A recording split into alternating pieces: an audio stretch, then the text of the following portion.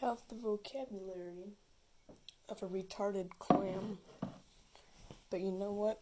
I'm gonna try writing anyway, because that's something I enjoy. And if it turns out to be complete and utter garbage, then at least I have something at the end of the day. And you know what?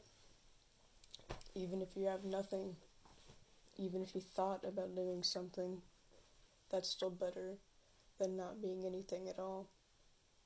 But if you are nothing at all, then what can you say for yourself? Because it's a level of neutrality, is it not? It's, if you can't be good or bad, then what are you? Because the world is put in a black and white lens where there's good and evil, right and wrong.